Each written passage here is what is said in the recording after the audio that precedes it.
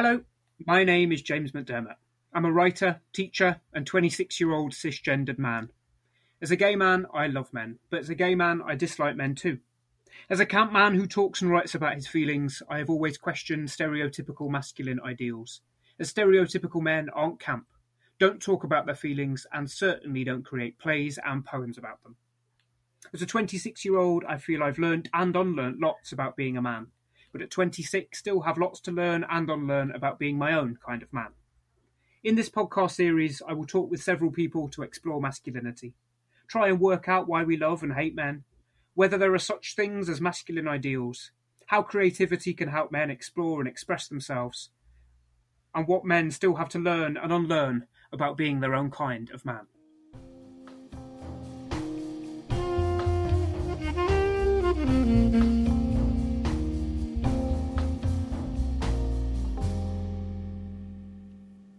In this episode, I am joined by James Wong. James, thank you for being here.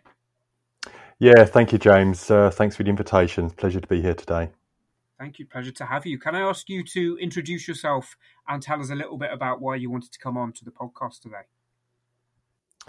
Yeah, sure thing. Well, my name's James Wong, and I currently work for an organisation called Abanda Brothers, and we're, absolutely committed to helping our troubled young men in our communities find a better way of growing up in their lives, really. And a lot of that's around searching for, what it means to be a man in current times. And the way we work is that we sort of connect, inspire, and encourage older men in their communities to take responsibility for the problem of young male disaffection. And the way that happens is around a mentoring and rites of passage program. So it's a way to connect with the young men and help them take the next steps in their lives towards healthy masculinity, towards healthy manhood, and to move away from a life of crime, and basically, create a life that's good for them and good for others too. I remember going to one of the first open evenings and hearing a bit around the, what was on offer, what was going on, and what was called for, what they were asking of older men in the community. And there was just something which happened at that meeting which just struck a chord with me. And I waited a couple of weeks after that initial encounter, and something was still with me. And it was just this sense of, wow, I think I've been missing this in my life. So it's been a gradual sort of discovery for me that got me and kept me interested, and has me totally committed today. Fantastic. Well, beautiful answer. Thank you very much. I love that idea that you felt like you were pulled there by intuition and gut as opposed to intellect or necessarily personal experience. I think what it was, I was battling then, and I didn't quite realise it at the time, but I had a deep-rooted mistrust of people and men.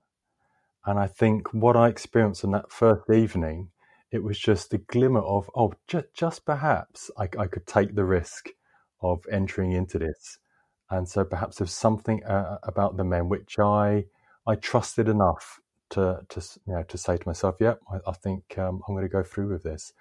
And I don't think I quite realised it back then, but have grown to understand the impact of that deep-rooted mistrust in my life since then. Thank you for sharing that. And I've said in previous episodes of the podcast that I often feel very conflicted as a gay man between loving men. As a gay man, you fall in love with men, but also having that real distrust and dislike for men, as it's usually the men who were homophobic to you when you were at school. And it's usually world leaders who are male who are homophobic within the culture. So there's that conflict between really feeling distrustful and disliking of something you also love. So I know that's where my kind of distrust of a certain type of masculinity and certain type of man comes from. Do you know when you started applying for that program, if you don't mind me asking, where your distrust came from? Yeah, so how I understand that, and I think one of the core events in my life that happened was abuse when I was a baby. So I think what that left me with was just a deep-rooted belief that the world was a dangerous place, And I think, yeah, I mean, I think that was at the crux of it, of just a total belief, as I guess a baby would, having those sort of experiences, that the world is a completely dangerous place. And I guess I would have associated that with people at that time. And I'm just trying to think whether, there are a number of occurrences growing up. I think perhaps later in life, I think some of the biggest disappointments I felt were around, I'm half Chinese, and that was, pretty clear in my case. I know some people who are mixed race, have a particular sort of, a blend. But for me, it was clear that I wasn't completely white. And I think, there were a number of occurrences at school and growing up and with adults, I'd say, particularly up to 20, where I experienced some racism. And yeah, I think that just left me just not feeling welcome, really. And, I had my own share of betrayal I experienced with peers or people at school. And I think that compounded it. Can I ask you if it's okay to talk a little more then about childhood and your understanding of your masculinity and your racial identity, say about 6 years old?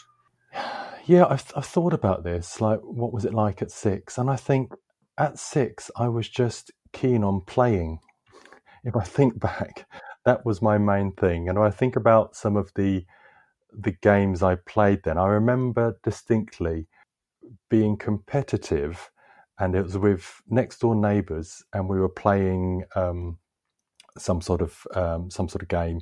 But I remember being acutely competitive around winning the affection of a girl who was one of our friends who we were playing with. It was like I wanted to be first in line, for affection or for favour and I just remember being quite assertive and bullish at times. Just wanting to play, really. I'm trying to think, what was it around being age 6 that I can sort of see a key. What was it, what did I take, or what did I understand around gender roles? I think it might have been the dominant, the carer, that women were something to win over, perhaps. That men or other males, boys at that time, were competition.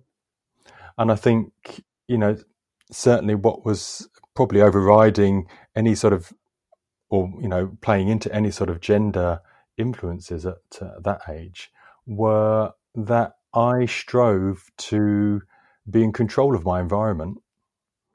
And that sort of helped me feel safe and secure in my environment. And I draw that back to earlier experiences, adverse, experiences as a child. And when I think to males, I think, who were my role models? I think, the most prevalent person in my life was my mum. She was the one who administered discipline. She was the authority in the house. And my dad, I remember as being somewhat absent, but he was, certainly for me, a caring and kind and playful man. And I enjoyed his company and felt totally safe in his company. But then, with hindsight, I reflect, in a way, my dad abdicated from everyday role of bringing us up, and it fell to my mum to be the authority in the house. And I guess my dad, he didn't step into that, not with me anyway. So I guess that allowed a space for me to enjoy a slightly, a less pressured relationship with him, really. And I experienced that as kindness, playfulness, and caring. That's a lovely thing to hear, of not learning a sense of that stereotypical toxic masculinity from parents in early childhood, but learning a sense of play and a sense of being caring. I don't know about you as well, but I think so much of my late 20s has been trying to return to that kind of 6-year-old self who hadn't really learnt about gender, hadn't really learnt that much shame, was kind of just enjoying play. I've tried to get back to that person as much as I can in my work and in my life. Have you had a similar experience as you've got older, trying to return to that sense of play and kind of unthinking being, if you like? Yeah, I do actually, in quite a significant way. And it's not something I normally share or talk about outside of really quite trusted and intimate circles. Please don't feel pressured to share anything on here that you don't feel comfortable sharing. But if you're happy to, I would love to listen. Okay. Yeah, I think, my little boy, one name I have for him is something I connected to. I was doing a counselling course about 8 years ago, and I began to connect to that, that sort of smaller part in me. And since then, through some of the personal development work I've done, and actually quite in a lot within the Band of Brothers, I've learnt more about and built up sort of a newer relationship with that part of myself. And I must say that it's quite present in my life. The sort of 4, 5, 6-year-old, and it's I experience it as a beautiful thing, and it's like I get to know myself back then. What was life for me back then, with the uncertainty, with the the sort of really simple way of looking at life, and the naivety, and also just expression of some really basic needs. Just wanted to be safe, to be loved, to have friends, to play, and was really quite self-centered, which is right for a 6-year-old to be, largely concerned with himself. And I think what that has helped me do is understand how some of those behaviours or beliefs might still be present, sort of in my adult consciousness. And I guess it's helping me grow up. And I must say, it's a relationship I enjoy having, and I get a lot of comfort and I think a lot of sort of continuing healing that goes on, and also just some compassion and empathy for not just for myself as a 6-year-old, but just for people and young boys as 6-year-olds. Gives me an insight of remembering. So that's what it's like. That's what it's like for some of us. Thank you for sharing that, especially as you say, because you rarely share that with people outside of kind of close friendship circles. I think my experience is really, really similar in that sense of my life was changed somewhat when someone said to me, "It's never too old to have you're never too old to have a childhood," meaning your childhood can happen at any age, and that can happen in your 20s, and you can kind of return to a place of, as you say, those kind of boy-like qualities of needing friendship and safety and security, as opposed to those more conventionally man-like qualities of a career and a car and a house and all those trappings that kind of build a fortress around that vulnerable kind of boy, which is still in all of us, really. As ever, one of the driving reasons I wanted to make this podcast is because you can feel so alone sometimes in your masculinity, certainly as a gay man, when you don't feel like you fit with an archetype of what you're supposed to be as a man. So to hear other people of different backgrounds, of different ages, have similar experiences is incredibly moving to me, and I hope incredibly moving to listeners as well. That sense of you're not alone in your type of masculinity. Other people have been through similar things. So what I would love to ask about now is how your relationship with masculinity and identity changed as you entered kind of that teenage time of being about 16. Were you still as unthinking about masculinity? Did you feel just as playful, or had your character changed somewhat? Yeah, age 16 was, I guess, a lot of things were happening. I just moved past quite a difficult relationship break at 14, and also some suicidal thoughts also around that time. And also by the age of 16, I had discovered an interest in girls, in women, and by 16 I'd had sex, and I must say that was quite a driving force for me, really. I had a steady girlfriend at that time, so I guess, and forming relationship, really. And I think particularly in those first relationships, it was just like just going head first into those encounters, and making lots of mistakes and finding out about myself. Looking back on it now, do you think that notion of going headlong into things was just being 16 and being a person, or do you think there was an element of masculinity at work in that sense of act, don't reflect and think? I think I know what happened, what began to happen. I began to open up and I began to trust. But I began to trust one person in a way which I hadn't trusted people before. And that was a lot to do with the bonding experience of a sexual relationship as well. Of course, I had something like a prize and something also to protect in a way from other male suitors. So I think there was an element of wanting to, I guess, own or protect my relationship with that person. At the same time that I began to open up and that person became more important to me. But what I did realize is that I put all my eggs in one basket, which I continued to do for many years after that. And when I talk about my eggs in one basket, I mean sort of my emotional eggs, really. The person I would lean into or depend on for comfort or understanding was largely one person, which was very difficult when there were tensions in those relationships. Yeah. So, looking at lots of my friends and certainly lots of my past behaviour as well, I think kind of men and women have a tendency to do that, don't they? That sense of you will pop a lot of your self-worth into a relationship, be that a professional one or an emotional, physical one. If you don't mind me asking, and it's not triggering at all, that sense of being a young man and you'd done that, can I ask how you dealt with that relationship, that first relationship that had been that first trusting relationship, breaking down and ending? Yeah, I did. I had quite a dive after that. Actually, I mean, part of the breakup was also my want. I sort of sense that's where I want to go. But I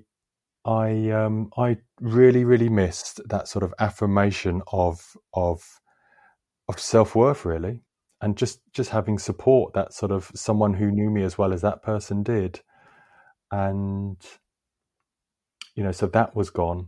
The affirmation of me as a man, something around about if I'm not with a girl, if I'm not having sex, then what am I doing with my life? It was like almost, because I didn't fall easily into another relationship following that one. And I think I imagined that a man was someone who slept with lots of women and could, actually the gauge for masculinity was how I was able to win or acquire or whatever a partner. In this, in my case, it was a female partner. Yeah. So what did I do? I think I had a friend, a flatmate, and would speak to him about that sort of stuff. I trusted him. He was a good friend of mine, and he was a loyal friend, and I trusted him. But I guess we were two young men, and I guess he didn't know much more than I did.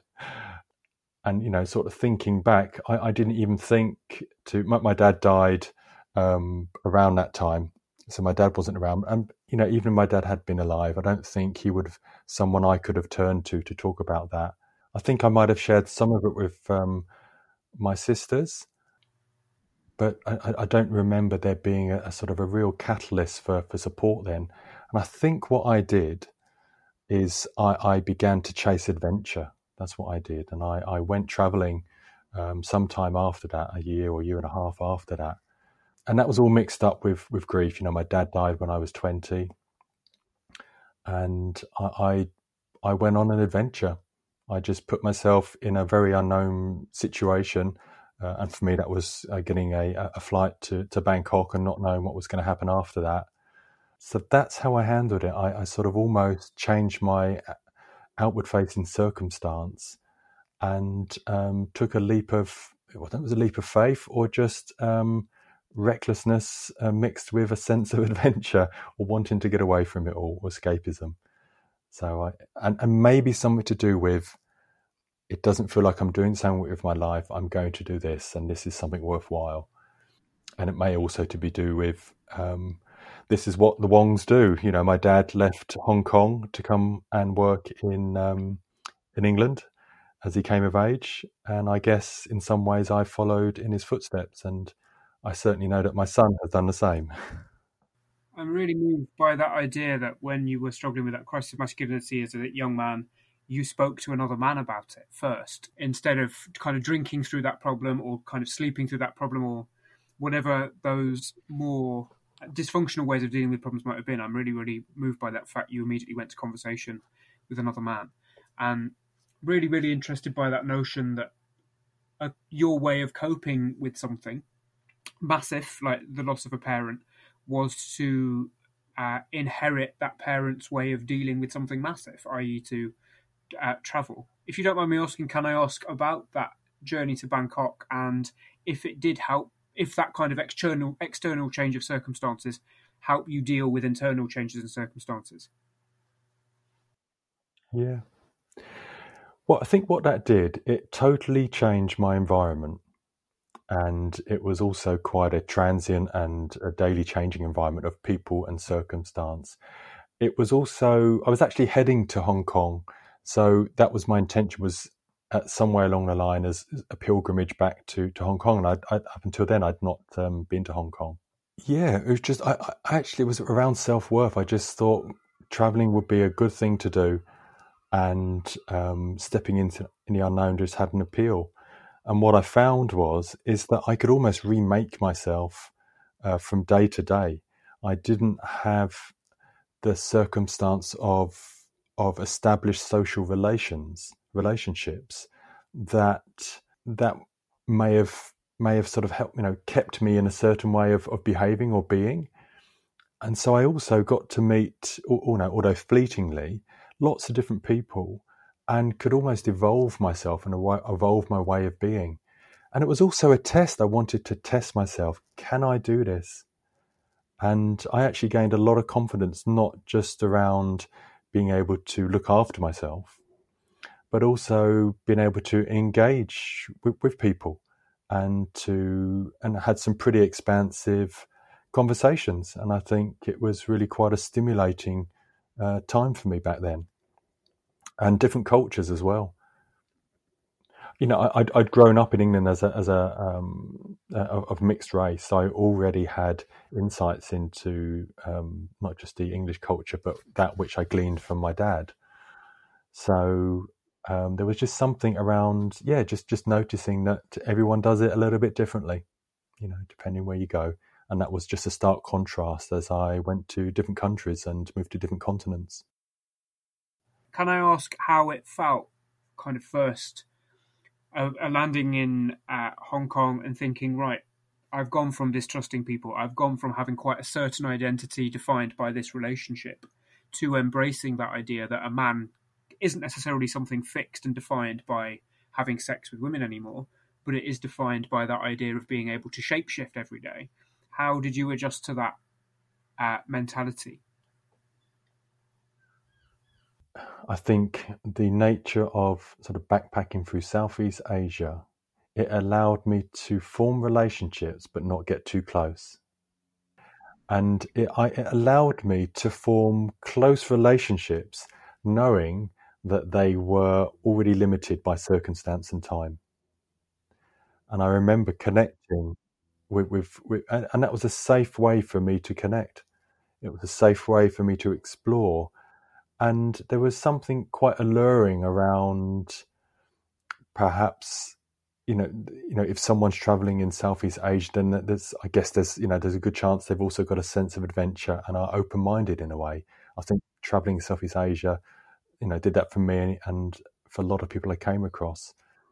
So it was a way to connect and have something in common. And there you go, a sense of belonging, the identity of a backpacker in Southeast Asia, which seemed to, the whole race thing, of course, was just thrown completely out the window. Any sort of stickiness or any influence of like class or whatever that may exist in England, it just sort of was just thinned out and diluted over there. And I enjoyed that. I thought, well, if I can just keep this initial feeling, it was a bit like a drug, really. If I can get this initial feeling, just keep that going, this is satisfying, it will be all right. But what I noticed was that I would have quite serious ups and downs, and I sort of recognized that, and it was quite difficult. And I was chasing the high. I wanted to get that high again, and I guess that was one of the catalyst really for why I continued to travel in my 20s pretty much and work abroad, was that exploration of new places. And it was towards the end of my 20s where I realized, wow, I don't want to travel anymore. This isn't doing it for me. And I really didn't know what to do. And it was quite quite a dilemma. And I would say almost a personal crisis for me. Well, if I'm not doing that, then what? Where do I go from here? Can I ask about that kind of personal crisis and how it manifested itself, at what point in your life, and how you managed to deal with it? Well, I went back home and I settled back I stayed with my sister or close to my sister. And I reconnected with just a place and a job in my hometown where I grew up. And actually also, and with my first girlfriend, actually, we reconnected. She'd also come back from travels. So that was an important time. And then after that, I was sort of directionless.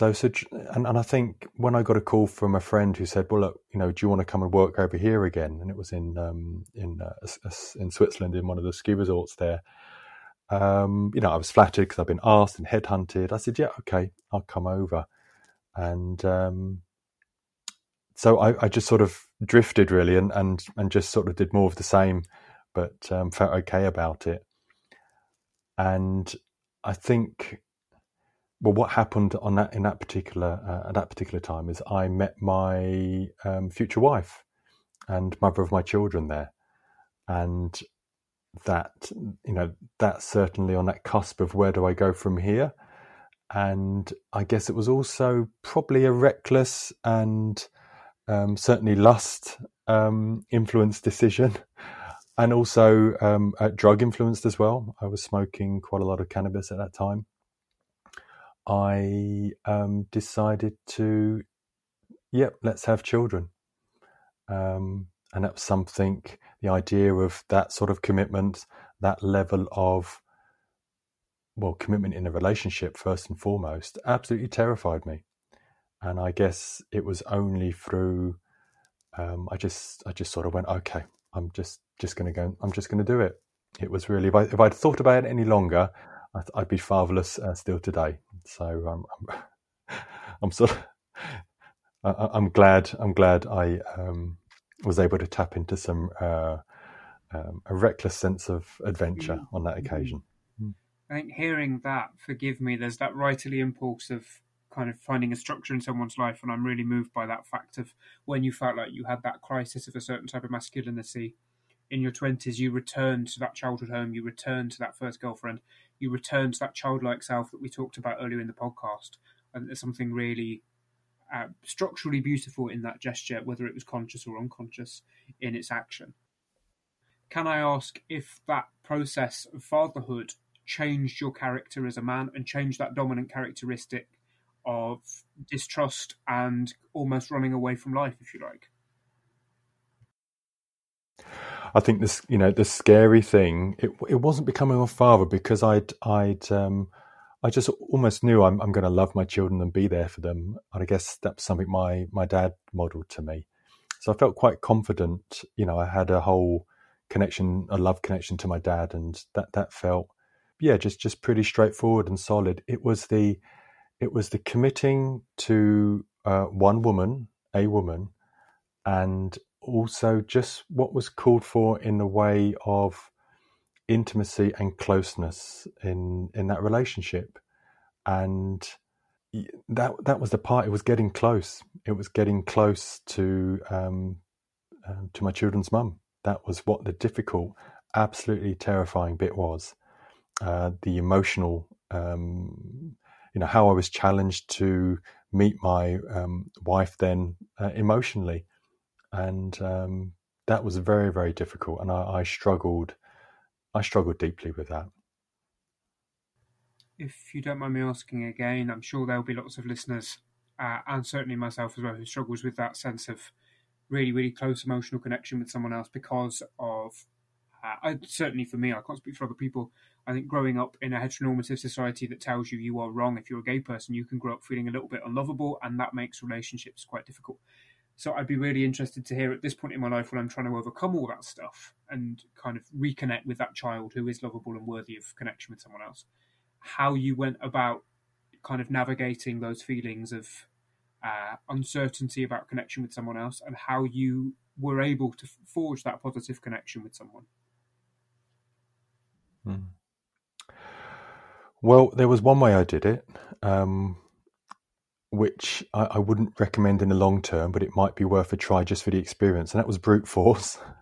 It was almost just like, I'm just going to do this, and but it wasn't always. That was quite uncomfortable. I would say get some help.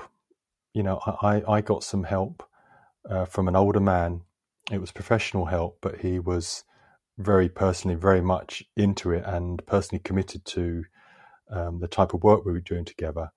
And that was an absolute godsend, an absolute, I carried that relationship with me for many years after that. I internalized that relationship, and just the sense of honesty, straight upness, commitment, and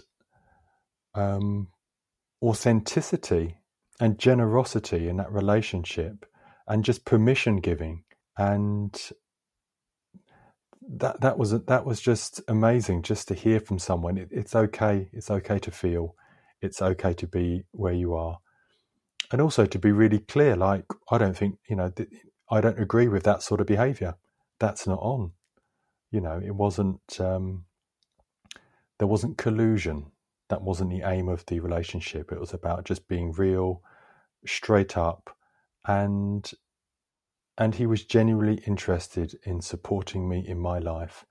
And that was the beginning of a very welcome, and I'm very grateful for that happened, journey into emotional, into my emotional development, in being able to feel and it being okay.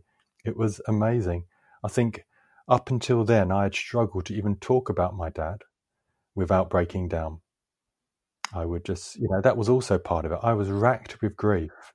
So on top of feeling mistrustful and not really knowing how to express myself, or men should do that, and really keeping those feelings to myself all bottled up, and just the pressure of the grief just waiting to be honoured and expressed, that was such a welcome episode. And also just to express some of the feelings in my relationship at home as well. So, if I hear you sort of asking, what does a man in his late 20s struggling with connection and love, and is it okay to love a man? Is it okay to be loved? Am I lovable? Yeah, talk to people, talk to other gay men, to other men, to other women, and I guess to understand that, I guess understand your own humanity, and also be ready to hear from people. Are you ready to be vulnerable and hear that you're loved, and why they might love you, and why they might not love you, what bits they don't like? I think that's also important to hear. I think otherwise we begin to develop idealized relationships with people, and or with our partners, where they turn into the parent who loves us in an undying way, which is I think at times too much to ask, and a lot of pressure for the other person. I think that's great advice. Thank you so much. I think it's worth sharing this as well for listeners of the podcast, that over the course of doing this, I befriended someone who we spoke to on here, who is a counsellor and therapist, who is a gay man. And I've been very, very reluctant to have therapy for all sorts of reasons, mainly of my own creation in terms of putting those obstacles in my way because I was scared of growth. But that person has become a therapist and has started to help me work through things.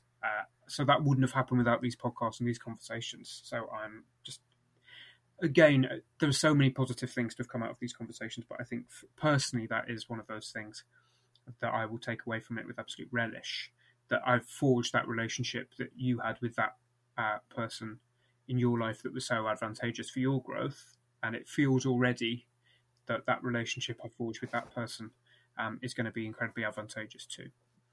So, to bring things to the present day, can I ask about your relationship with masculinity and identity now?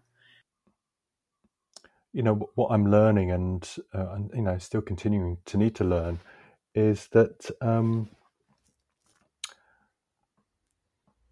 the big opening part which has helped me sort of grow and stepped beyond myself is realizing it's not just all about me, and really recognizing that that's sort of a childlike worldview, and rightly so, as I mentioned before, but also limiting. And what I'm finding is actually, for me, manhood's around. It's not just about me; it's also for others, and it's not just. I began to learn it, of course, as I had children. But I think even if I didn't have children, there would have been a different step to sort of begin to realize this. But there's something around that when I'm in service, or I'm doing things in the world, because it's not just for me, because my time will pass sooner than others, my children and the younger generations to come, that there's something in there that what it does, it gives me the freedom to be the absolute. It gives me a freedom to shine, basically. It gives me a freedom to be really good at what I do and bring out all that I have to offer the world, because it's more than just about me. And what I found is that if it's just all about me, it's like I'm quite easily satisfied, and then I give up if it's just about me. But as I sort of face outwards and look out into the world, I can. There's never-ending tasks, really, that will probably never get done. Will also always need attending to, in society, in our communities, around the planet, and all that's going on here. And I would say, what I'm learning about, masculinity is don't be alone with it. You don't need to do it by yourself. That it's okay for me not to be perfect. It's okay for me to reach out for support. It's okay for me to be vulnerable, and to know that I've got lessons to learn, and at the same time as all of those things, that it's okay for me to be magnificent, if you like, to be really good at what I do, and to show up brightly, and with intent and integrity in this world. And there's some joy in that. There's a joy in that permission. And I guess for me, on a personal side, it just, if I'm stepping up, and because it's more than just about me, it bypasses any guilt or shame that I might feel around just looking after myself. And there's something around, as I begin to sort of outpour to what I consider the greater good, it's almost like as that flows through me, it goes somewhere. I'm not just sort of stacking it up in my own personal coffers of self-esteem or wealth. Actually, it's being passed on. But what I get from that is the joy of being that way. Does that answer? Yeah, oh my goodness, absolutely it does. I think that's full of gold. I just love that idea, it's okay to be magnificent. I don't know about you, but I find so much of masculinity as a construct is about playing small and blending in with the crowd and not standing out because you don't want to be ridiculed for not being a certain type of man. I love that gesture that kind of you've learnt to be magnificent, or to kind of own moments of magnificence that aren't selfish, but for that sense of helping other people that demands that you step up. I just think that's really, really great insight and advice. Yeah, there's something else in there, and it's something around, permission to fail, but also to fail well, or fail magnificently. And I remember I worked in Germany for a while as a landscape gardener, and I just recently qualified, and I was on building sites, and my boss came to me, And he said to me, Mr. Wong, because I was costing him money because I was trying to get everything done perfectly on the building site. And he said, Mr. Wong, he says, you will make a mistake today in the work that you do here. He says, I don't want to see the mistake, but you will put in a mistake in your work. And that was so good to get permission. I think what it was is, you don't need to be perfect, but permission to make a mistake. And I guess, if that offer of inviting advice is still there, it would be, I dare you and I dare others to make a mistake at least once a day in your lives. I think there's got to be room for that if we are to, also be magnificent at times in our lives. Yeah, I love that. I think one of my favourite quotes from anyone is from the playwright Samuel Beckett. I've got a friend on my desk when I'm talking to you now. It says, "Fail again, but fail better," and I just love that gesture. So, as a final question, if you'd be kind enough to tell listeners how they can get involved with your organisation, A Band of Brothers, should they wish to reach out.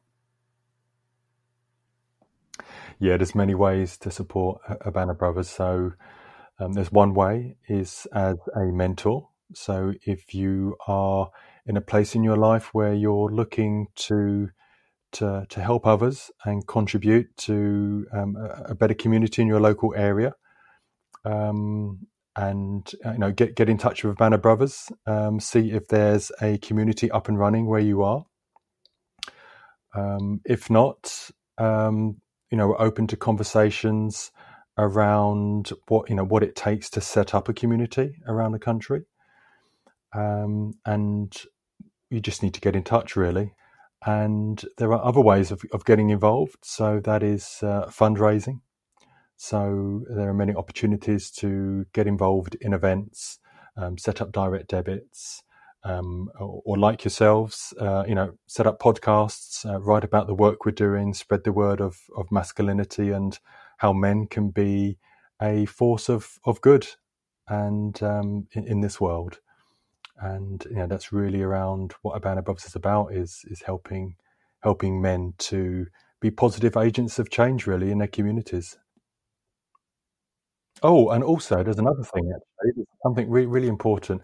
If anyone's got a spare 20 to 30 acres of land, we're looking for our first rites of passage centre, where we can sort of call a home, really. At the moment, we've been renting adventure and outdoor centres. So if anyone knows of a disused golf course or something similar, some farmland where we could set something up, we'd love to establish a permanent rites of passage centre. I believe it would be the UK's first.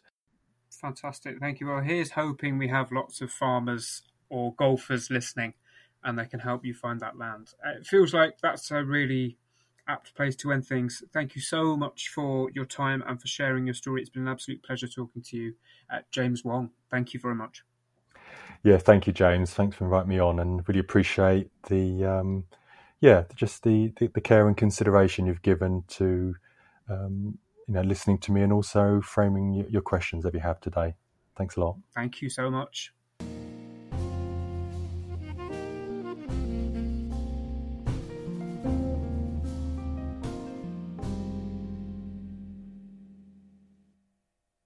Thank you for listening. This has been Mantor, the Masculinity Conversations, brought to you by me, James McDermott, and Story Machine Productions, with music by Jordan Mallory Skinner and produced by Sam Ruddock. We're keen to talk to anyone who wants to share their experience of masculinity. If you would like to be featured in a forthcoming episode, drop us a line at storymachineproductions@gmail.com.